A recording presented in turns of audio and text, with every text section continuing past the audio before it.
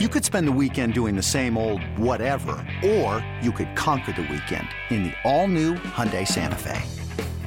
Visit HyundaiUSA.com for more details. Hyundai, there's joy in every journey.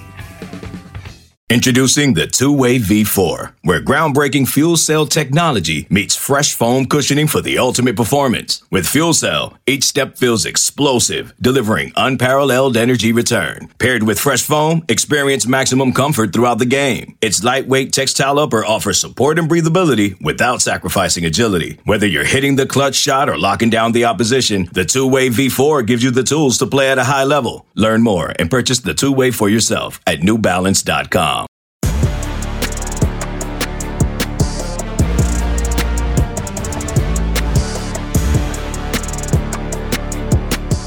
Welcome into the Gig 'Em 24/7 Sports Podcast. I am Andrew Hattersley, joined by Brian Perroni. Brian, how are we doing today? How's everything going? I mean, it could be better. I'm doing okay, but we're about to talk some Texas A&M football, so things could be better. But we're also going to talk a 5-star commit, so I guess there's some silver lining there. I figured we'd at least start off on a good note before we kind of get into diving into this game. And obviously we sit here again, just like we did last year. At this point, A&M loses 42-24 to Mississippi State, sits at 3-2 going into Alabama week. Going to be a bit more difficult of a task this year, though, heading to Bryant-Denny Stadium. Last year, obviously, was at Kyle Field and one of the best environments I've ever seen. And, this year, obviously, it was loud. And you had the home field environment, obviously a huge recruiting weekend. This one, the trip up to Tuscaloosa, I guess just looking big picture, obviously coming out of that Mississippi State game, a lot of questions on all sorts of fronts. Where do you think A&M goes from here? I guess that's just kind of the simple question with Alabama coming up. Okay. I mean, last year I expected A&M to be 3-3 after this game, but they pulled out that win. And Zach Calzada, the offense is struggling this year. It struggled more under Calzada. I mean, everybody was frustrated. There was no downfield passing him at all. So A&M, it's weird to say this, but they're actually in a better place on offense than they were last year. They're not in the good place. They're still, I think somebody said, they were talking about A&M and said, "Oh, we're just Iowa, but with Devon Achane." Yeah, it's like, that actually may. It's tough to see that, but it's probably true. But still, A&M is better than last year. Again, not good, but better than last year on offense. So, if they were able to do it last year, Calzada became Superman. Did you pay attention like this summer or spring, whatever it was, they announced he was transferring for Auburn? Auburn fans didn't really watch like A&M last year. Why would they? Didn't. They saw A&M upset Alabama, and so they thought they were. They expected just this like savior to come in, and I talking to a few fans like during camp, and they're like, "Oh, he's got to win the job." Like, and I was like, I really doubt it, and I'm not trying to slander Calzada. He did as best he could. It was just, it was just a struggle. And then, he ended up third string coming out of camp with them. But so all that to say is if A&M's offense last year could all of a sudden get something going for Alabama, then there's at least hope. Now, the line when it opened, so a lot of the books put it on this summer, like right after the whole Jimbo Saban, or spring, summer, when right after their whole back and forth, when A&M called that press conference like 12 hours after Saban made his comments there, that, it's something about A&M, everybody on the team was bought. I don't think Saban meant it incredibly maliciously, but I also think Nick Saban knows what he's doing every time. He does. He says something. So the lines opened then, and it was Alabama by 14 or so. They were coming to season number 1. They had the reigning Heisman Trophy winner. But now that we're here for game week, it opened, I think, this week at like 23 and a half, 22 and a half, 23 and a half. And that's with Bryce Young, the reigning Heisman winner, possibly not playing. I mean, A&M fans, if you would have told them this summer that, hey, there's a chance, Bryce Young may not play, they'd be, right, okay, this game, okay. They would, and then you're like, oh yeah, also you're a 23 and a half point underdog. It's just, the team is just, it's frustrating because, they'll do things right and you'll think, okay, it's there. And then just like all the turnovers in the game. I mean, it's just, it's a bit maddening to cover because I just can't figure out the identity of this team. I come out of a lot of weeks and this one particularly, and it's one of those traps you kind of have to guard against, especially with this team, to your point about just how it feels like they're in position to strike it at certain points. They have a chance in this game against Mississippi State to go up 7-0, and Devon Achane fumbles down by the goal line. Rare occurrence, but takes points off the board. They have a chance to come back and get a field goal right before the half. A strip sack fumble and the first turnover that Max Johnson's had since taking over takes points off the board. They have a chance coming out of halftime, put a nice drive together. Deuce Harmon with the forces a fumble, and A&M has a chance to come back down and get it back within a score. And a block kick goes back the other way, and suddenly you're looking at 21-3. And the way A&M's had struggles offensively, the game's basically over at that point. I know they kind of traded scores at that point, but realistically at 21-3, the game was pretty much over. To your point, I mean, it's like a mistake here, a mistake there. But it's a different guy every single time that's kind of making the mistake, and A&M just can't get out of their own way. They were running the ball really effectively against Mississippi State, and for a quarter and a bit, basically did what they needed to do to really be on the road and in that game, and you felt good about where they were going. And I look ahead to this week against Alabama. You obviously can't have those turnovers. You're going to have to go have a couple go your other way. The Antonio Johnson pick six is definitely one. There were a couple other missed opportunities in the first half where you kind of think about, well, what if A&M's able to make that interception or make that play? All those need to happen against Alabama. Everything needs to go right, just like it kind of did last year. Yeah, you can't make mistakes against them. They could have gotten away with a few of them versus Mississippi State, but you're right. You don't make mistakes against a Nick Saban team and expect to pull an upset. No question. They have to be fundamentally sound, and but they have talent on offense, and I think that's what frustrates A&M fans is you look at guys like Evan Stewart and Moose Muhammad are making plays, and up front, it's perplexing to see them struggle at times. They ran the ball really, really well, but with a guy like Reuben Fothery and Bryce Foster and Trey Zune, I think progressing as the year goes along, you figured this offensive line would be playing better than Layden Robinson was a preseason All-American. It's just the line. Yeah, that's another maddening thing. What happened? They forgot how to block. Yeah, it's just they've struggled with twists. They've struggled with stunts all season, whether it was Sam Houston gave them problems in the first game, obviously Appalachian State, and you just look at the numbers. I was looking at the offense before this, and, obviously there's a lot of questions about, will Jimbo Fisher give out the play calling? And I think those are all going to be answered after the season. Because at this point, you kind of are what you are for the next 2 months. You're not going to make drastic changes during the season, aside from changing a quarterback here or there. Scott Frost is free. Scott Frost is free, Andrew. Is free. You can hire him right now. I'm kidding. Bring him in. They're not going to do that, but he's free. Yeah, bring him in during the bye week. And Paul Christ is free too now. Actually, yeah. You could bring him in too. Hey, he could be an analyst, but Frost was a good OC at Oregon, man. They had a good offense under him. So bring him in, install the offense in 2 weeks, and we'll see something different against South Carolina. You look at. You heard it here first. You heard it here, right? Just like you did about bringing the number 2 player in the nation back-to-back years. And we got him. Yeah, if we can will that to happen, man, we can will Scott Frost being the play caller by October 22nd against South Carolina. You're gonna have to buy this weekend. Can get him in during the bye week, but no, that's there's certainly plenty being said about that, but do you use the transfer portal more? These are all questions that are going to have to be answered in the the offseason. I guess the big question is Max Johnson, obviously, day-to-day. Jimbo Fisher said today during his press conference, we'll see whether he is able to go on Saturday. He looked really in a lot of discomfort on Saturday against Mississippi State, and hard to see him potentially being able to play. So you look at Haynes King, you look at potentially Connor Wigman. Where does A&M go from here? And is it the same question this week as it might be during the bye week? Do you go with a guy against Alabama and then potentially go with Connor Wigman? I have my thoughts, but wanted to get your take on that as well.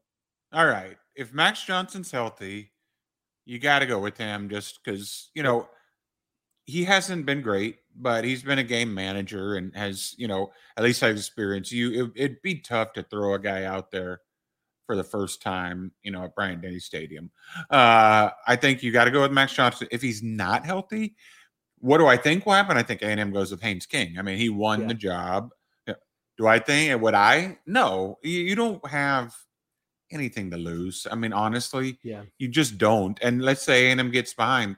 Throw Connor Wigman out there. Let's see what he can do, Maybe he just goes crazy, Maybe he struggles and throws 3 interceptions, but at least you get that out of the way now. He's like, let's say that happens, then, if he's the starter, say next year, you're like, he comes out for the first game and he's had experience, It's not all of a sudden just like the crowd on top of him for the first time ever. He doesn't know what to do, just like, freezes up because he's like, hey, I played at the number 1 team in the country. So this is this is a cakewalk. So I say go with Wigman. Do I expect it? No. Even if they're even if they're up big or down big, I really don't. I think that Jimbo is a big fan of Haynes King. I think Haynes King is, he's the coach's kid. He looks good, a lot of times in practice because, he does well, but it just doesn't translate to the field. Yeah, he can run, and Jimbo does really values running, but so can Wigman. But I don't expect it. But that's, you got to get the fan base needs something to hold on to right now. They need, and so you throw. So when I was in college, this the name, but this is before your time. But I was in college, and I don't remember who the starting quarterback was. Maybe Dustin Long.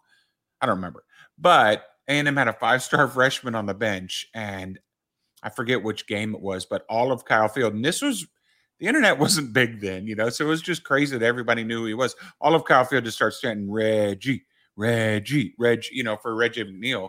And I think is that game or the next game, he came in against Oklahoma and ended up as the Big 12 Player of the Week and upsetting Oklahoma. So, the season wasn't great, but it gave fans at least hope and something to look to and a reason to watch. I mean, so if let's say they, lose to Alabama, then, you'll probably beat South Carolina and some other teams, but fans aren't going to be excited. They're not going to plan their Saturdays or their whole weekends around it. What they would do that though, if you got a 5-star true freshman as your starting QB. So I would at least watch it potentially going forward. And I think that if the season sort of falls apart, I think Jimbo's going to have pressure on him from a lot of different people. I think it happened with Max Johnson already. Like, I don't know if Jimbo would have made that change if he didn't sort of feel some pressure. So it very well could be. Everybody wants to see Wigman.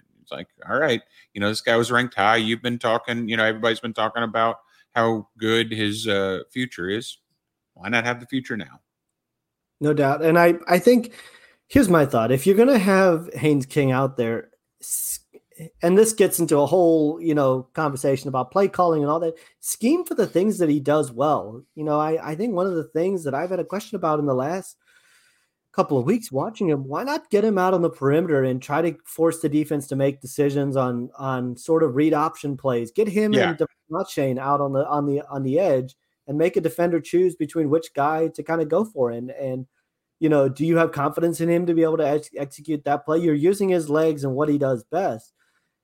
You can create some big plays off of that. And I think you've just got to kind of play to his strengths. You can't just drop him back 20 times a game and ask him to throw it and read coverages. That's just not what he does well. The drive that they put together against Mississippi State where he was able to score, they got him out with his legs on the perimeter running. and you saw like the speed and all that. I think if you're going to go with Haynes King, that's kind of what you got to do is you've got to get him on the perimeter and force teams to respect him running and try to, keep defenses at bay or on their heels doing that. I just think you have to get a bit more creative if you're gonna roll him out there. As for Wigman, I agree with you. I think you see how this week goes. I think Jimbo Fisher is also obviously the ultra competitor. He's not mailing in this season regardless of whether they win or lose this weekend. And if they're 3-3, he probably still thinks, well, we can win 6 more games and finish at 9-3 with better execution. And I know fans get sick of hearing that, but that's just kind of the way he's wired. And then in the offseason, kind of make the big changes. For me, I would go with Wigman as well. And I think on top of giving fans something to get excited about, you at least get a glimpse of the future. And I've been talking to sources when I get out to games and things like that, and had an interesting discussion a couple weeks ago with one in particular who's very familiar with the A&M program. And we were kind of talking about the quarterback room and how everybody kind of views them. And the feedback I got on Connor Wigman was the receivers just don't have much chemistry with him. And you have 6 games right now with a bunch of young receivers.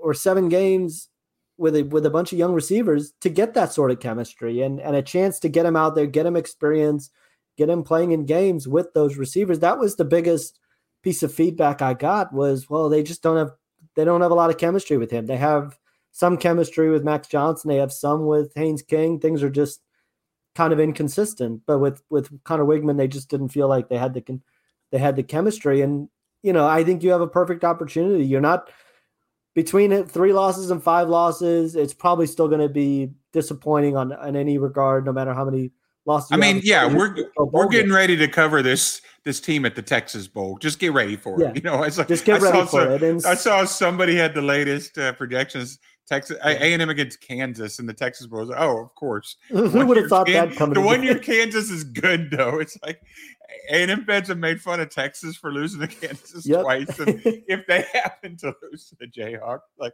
what the? They would be the one bullet they've had. Yeah, that's the one bullet they've had this entire time, and they would really be kind of looking at that game, think, oh boy, we got it. But it would be, this team had big goals. And so, you're playing in the Texas Bowl. You've got to be able to give something to build off in the offseason. I don't think you can go into this offseason, again, facing a ton of questions and not know what you're building around. That's part of the opportunity to play.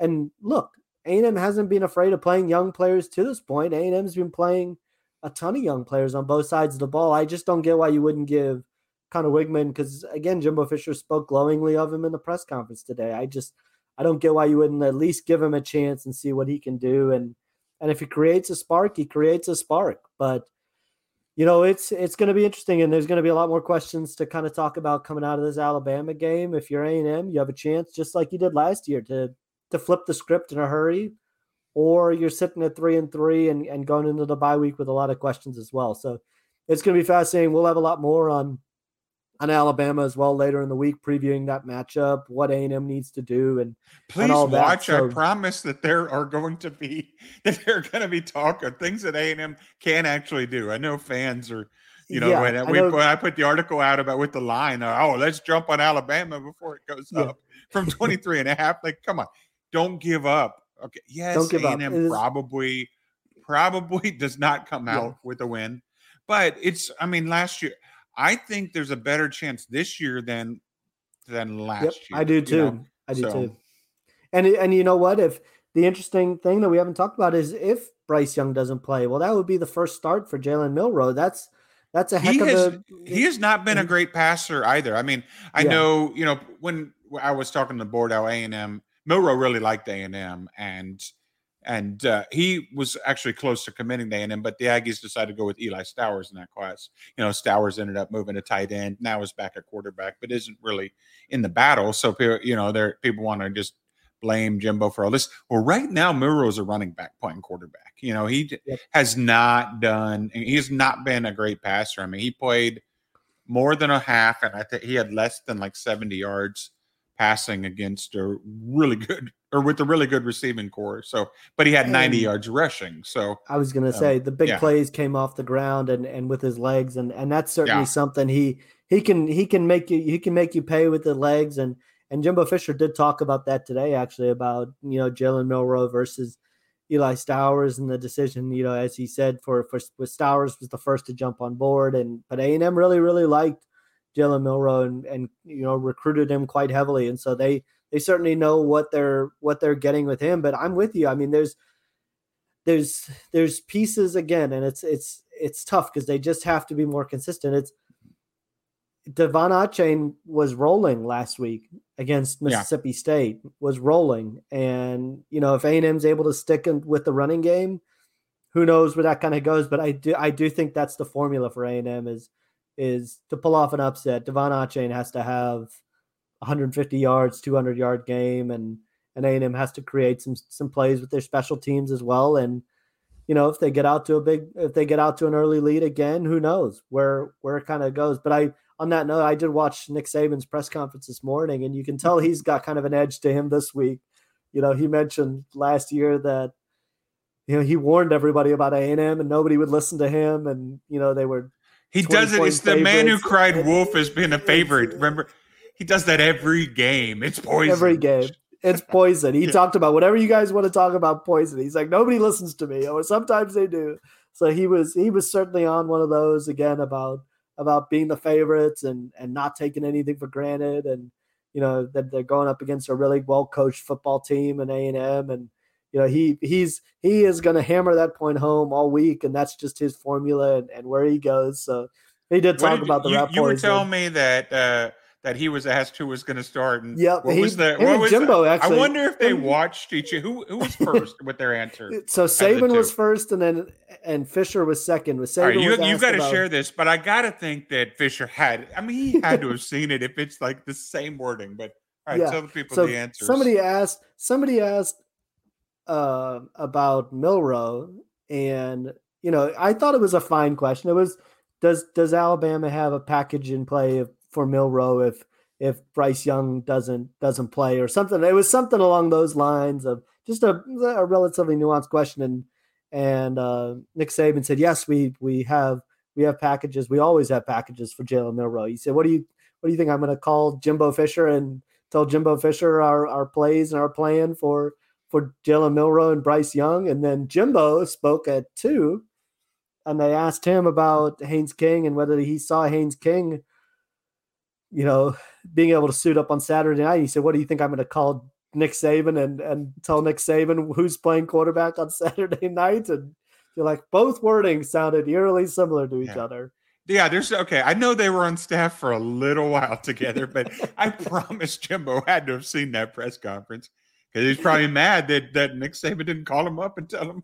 Yeah, so he's like, all right, where was the call? Where was the phone call? I'm going to use your line. So I'm gonna use it and make that exact same point. So he was asked today, and he had no interest. Neither side had any interest about revisiting everything that happened over the summer. And that's shocking.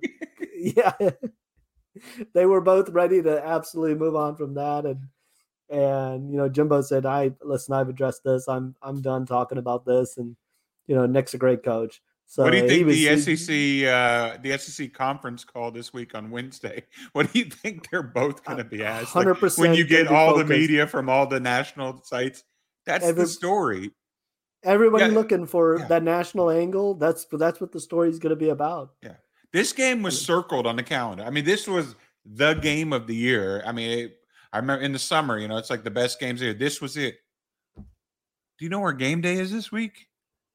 Kansas. Game days in Kansas. Kansas versus TCU, right? Yes. During the game of the year, they're in Lawrence, Kansas, just like everybody thought. So, my God, and this is now twice that everybody kind of thought game day might be where A&M's going to be, and twice they've gone somewhere else. Who would have had Kansas and TCU as the college game day location before the year started?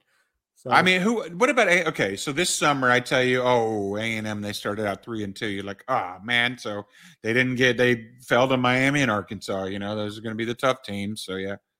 No, no, they beat those teams. They beat top 25 programs in both of those two, and then you lose to Mississippi State and Appalachian State, and it's wild. And you look at those two top 25 wins over Arkansas and Miami. That's in the rear view mirror now.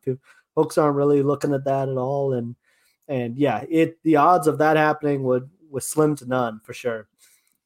So, but it's gonna be a fascinating week, and we'll certainly have some good stuff and to break that game down. I know it was a rough week. We did have some good news last week on the recruiting trail for A&M that we're going to get to after a quick break, and A&M did get a big win on the recruiting trail. I'm Sandra, and I'm just the professional your small business was looking for. But you didn't hire me because you didn't use LinkedIn Jobs. LinkedIn has professionals you can't find anywhere else, including those who aren't actively looking for a new job, but might be open to the perfect role, like me. In a given month, over 70% of LinkedIn users don't visit other leading job sites. So if you're not looking on LinkedIn, you'll miss out on great candidates like Sandra. Start hiring professionals like a professional. Post your free job on linkedin.com/recommend today. This episode is brought to you by Progressive Insurance. Whether you love true crime or comedy, celebrity interviews or news, you call the shots on what's in your podcast queue. And guess what? Now you can call them on your auto insurance too with the Name Your Price tool from Progressive. It works just the way it sounds. You tell Progressive how much you want to pay for car insurance, and they'll show you coverage options that fit your budget. Get your quote today at Progressive.com to join the over 28 million drivers who trust Progressive. Progressive Casualty Insurance Company and Affiliates. Price and coverage match limited by state law. Welcome back into the Gig 'Em 24/7 Sports Podcast. I am Andrew Hattersley, joined by Brian Perroni again. Brian, speaking of things we all saw coming, right? David Hicks. 5-star out of Katy Pato. Called it. Right? We totally saw that one coming. No, it was kind of that the whole way this played down was crazy from behind the scenes, but huge victory for A&M and a credit to the staff for not giving up on a kid that, look, for the couple weeks leading up to his decision, all the buzz seemed to be centered around Oklahoma, and it was one of those things. Well, A&M has made a good run. They got him back on campus twice, and they had those 2 late Zoom calls that allowed them to kind of flip the momentum. But my goodness, what do you make of what they were able to get in Hicks and what this win kind of means on the recruiting trail? So I wouldn't want to recruit a defensive lineman against A&M right now. I mean, we saw it last year. They signed, I think, 4 of the top 5 defense linemen in the country. They signed 4 5-stars, 6 top 100 players on the line, and now they've got, David Hicks, another 5-star. So, I mean, it's not unprecedented, but I know there's, arguing over the time, when did Hicks really know is going to be A&M? Now, I don't think I know I got, word right, not right before, really close. It was like 10 minutes before, yeah. Yeah, it was within an hour of the announcement. So, it got word on that. And that's when we're like, oh, guys, you may want to actually, I think Wiltfong got, not separately from me, but got the same information. And, it was like, hey, y'all might want to watch this. But, no matter when it actually happened, when A&M knew or whatever like that, he definitely was a huge OU lean. You and I both share the opinion, silent commitments don't mean anything. If a kid doesn't go public, unless it's just like waiting a couple days on a graphic or to make a video or whatever, if he doesn't go public, there's a reason why. He's not fully in the boat. But Hicks definitely, I would tell you, Oklahoma definitely considered him as on their commit list basically since the summer. And they had good reason to believe that. He was a very, very heavy OU lean. So A&M did a lot of did a great job digging out of that, getting them to look back. And I mean, Elijah Robinson, has known Hicks since he was in 8th grade. They've been watching him, recruiting him. I saw him at that may have been slightly before your time, at camp when Hicks it was right after his 8th grade year, and he was 6'2", 210 pounds. And so I remember when he got his first offer, the coach was like, he's a lot bigger than that. He's 6'4". I was like, no way. Yeah, he was. He grew a little bit after seeing him there, but yeah. So A&M has been recruiting him for a long time. Did a great job. Distance obviously helps, especially with him back in Katy and not at Allen. So it's way closer to A&M than Norman. I think that that started to set in, and really, while he really liked OU, I think his heart was in Aggieland. So huge get now. A&M, if they only play 3 defensive linemen at a time and they have 12 5-stars, I mean, it is. I'll tell you what. No matter what, it's great for being able to rotate a guy in. If you can take, Walter Nolan out of the game and you can put a 5-star in his place, or I mean, I guess you're taking Shamar Turner out of the game and you're putting Walter Nolan, so, the number 2 point, a 5-star for a 5-star, and then 5 stars. When you got Shamar Stewart on the outside playing a bunch. I mean, that's really good because defensive linemen. It's not like offensive line. They cannot play every play. It's really tiring. So if you can throw depth in there that is that good, I mean that's scary. Once these guys have some experience, I think next year this defense line has a chance to be like scary. I mean, I know I'm going out on a limb here, with the 5 stars all over the roster, but really good. Like get Gabe Dendy healthy.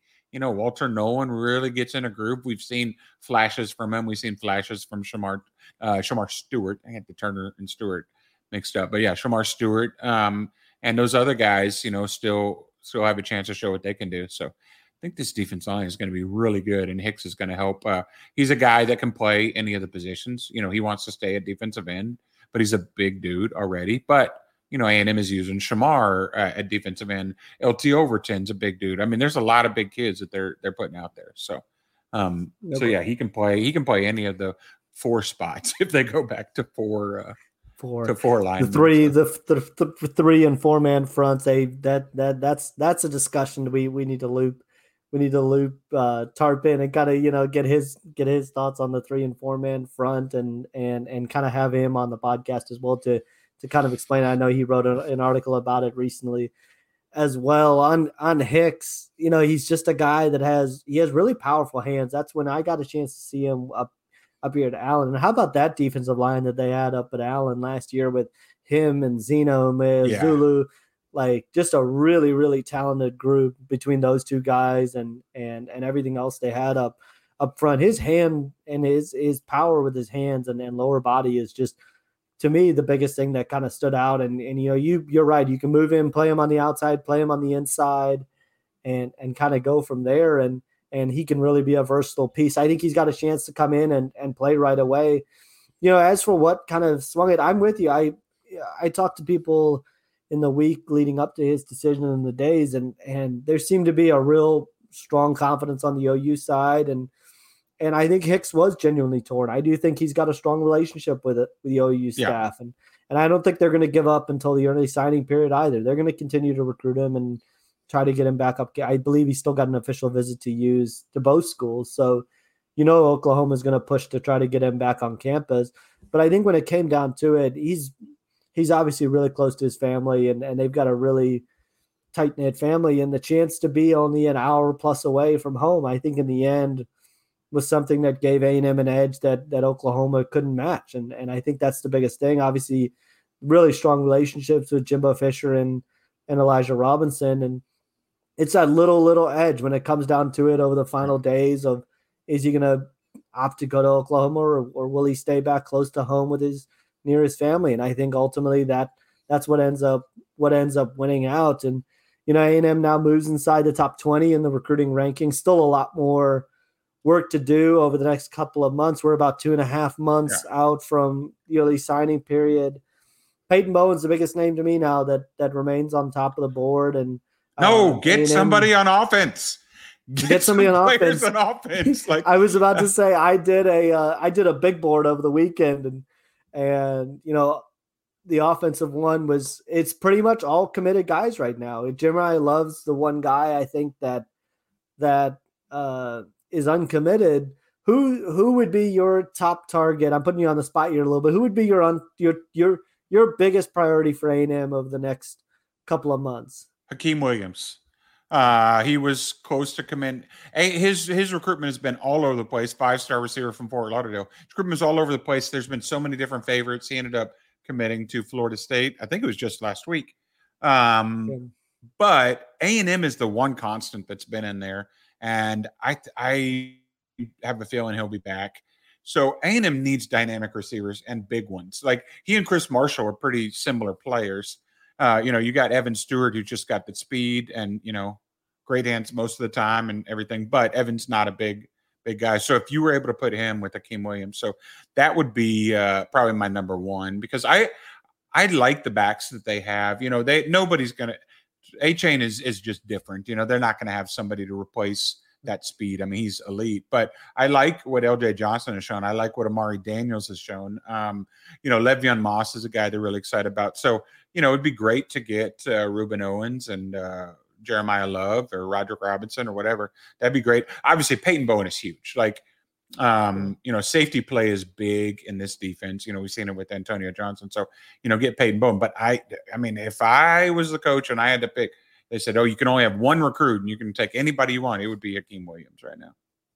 No question. I think he'd be obviously number one for me as well, just on the offensive side, because you need to provide a boost on that side of the ball. And I'm with you, just talking to people since he committed to Florida State, I think there's a feeling that he's going to get back to A&M at some point is kind of the feeling. And I think A&M is going to continue to stay on him until the early signing period. And there's a feeling that, Florida State obviously had the momentum. He's got some close friends on that roster, but I think there's still going to be some movement and activity left in this recruitment, and A&M still has that official visit in their pocket left to use. The other guy I would throw in there would be, Jaylen Brown. If they could get him in the same sort of mold, get a speed guy, a guy that can continue to take the top off of defense, I think he'd be the other guy that I would really look at as kind of a huge priority and a guy you've got to go all in on. There's obviously big targets, Javian Taviano and Peyton Bowen and Tony Mitchell. We don't talk about him. We don't talk about him enough. Mitchell. He's committed to Alabama. He's from down the road from Tuscaloosa in Alabaster, which is a suburb of Birmingham. So really close to Alabama, but he has been to A&M twice since committing there. He's still got an official to use. And he sort of reminds me of Bryce Anderson. He's a bigger DB, but that can play corner, can play nickel, can play safety. So, just really versatile. So I would put him up there too. And I think A&M has a very legitimate chance of flipping him from Alabama. So, yeah, he's one that people need to pay attention to as well. But like you said, I mean, all those guys are just committed. So many of the guys are committed places. A&M's working on doing a lot of flipping this year, and which is harder to do than just, landing a lean, switching a lean to another to actually get them to open up, I mean, it's not impossible. Yeah. And, kids now, especially Florida kids, and Georgia kids, they always take visits, even if they're committed. So you at least get them on campus. But yeah, it is just a little weird that almost all their targets are committed.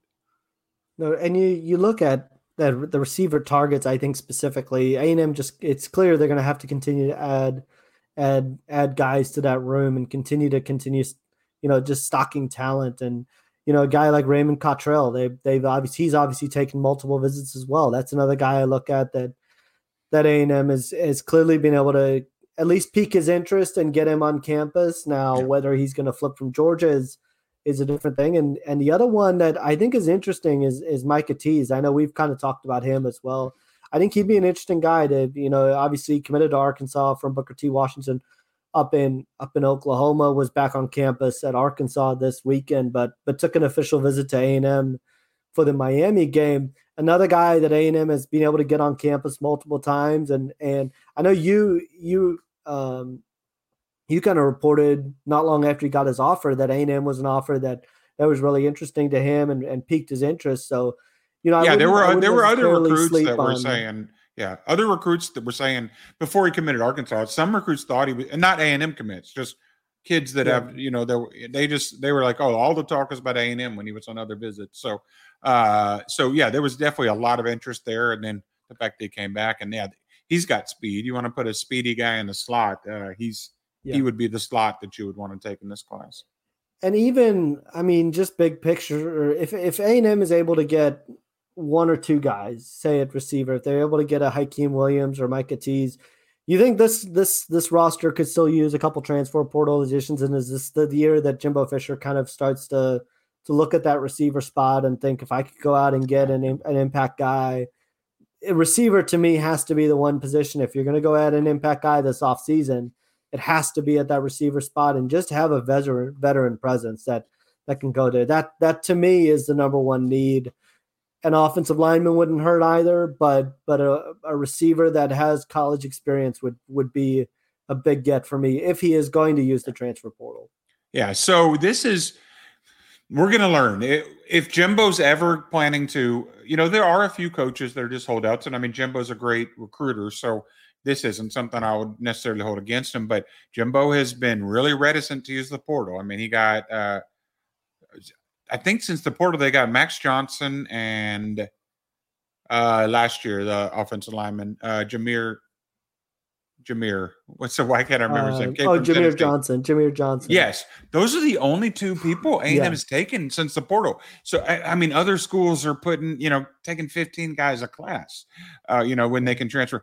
And this year, there's no cap on the number of incoming players. There's not a 25-man limit this year. So if A&M doesn't load up this year, doesn't take more than one this year, then I don't see them planning to do it much in the future. But yeah, I would go after a wideout. I would go after several positions. They did offer the kid from Syracuse, I think it was Taj Williams last year, but he had some issues that I think he wasn't able to transfer to an SEC school just because of the different academic requirements, because he was committed. Yeah. I don't remember where he was committed, but he had to open it back up.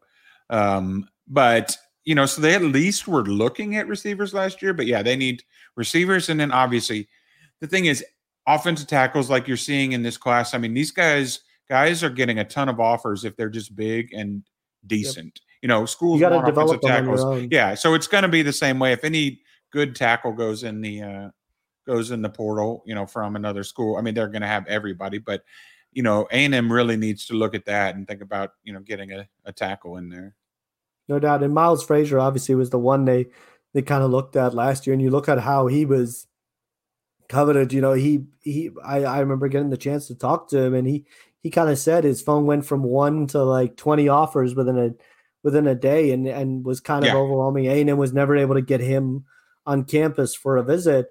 But shoot, even an interior lineman, A&M's really struggled up front in the interior as well, which is just some of those twists and stunts. If you can even get a veteran interior guy to shore up that group, I think you at least have to look at it. So, it's going to be really interesting. We've kind of talked about it, and Josh Pate, I thought, had a really good segment on his show Sunday night about how Jimbo is going to kind of reach a fork in the road on a couple different fronts. The play calling after the off season's going to be one that he kind of has to look at and look internally. And I think the transfer portal's probably the other one on if he looks to add some immediate guys. I know he's been resistant to do it, but if this is a year that they do kind of look at it, it's going to be fascinating to watch, and we'll certainly be able to discuss a lot of those things when the season kind of comes to an end, and it's going to be one of the biggest storylines this offseason about what changes A&M makes.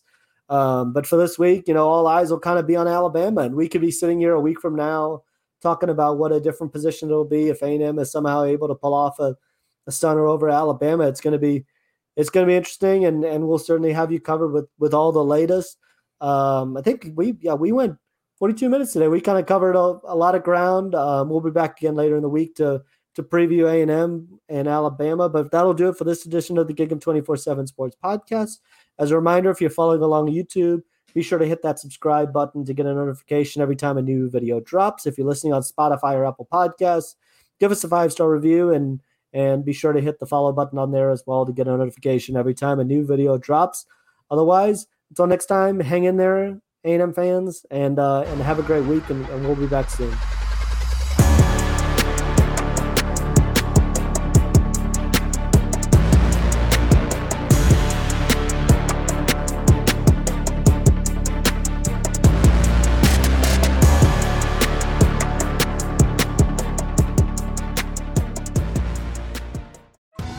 Survivor 46 is here, and so is On Fire, the only official Survivor podcast, and we have a twist this season. The winner of Survivor 45, Dee Valladares, will be joining us every week. We're going behind the scenes of the biggest moments, the how and the why things happen, and the strategy and analysis you can only get from someone like me, a Survivor winner. Listen to On Fire, the official Survivor podcast, wherever you get your podcasts.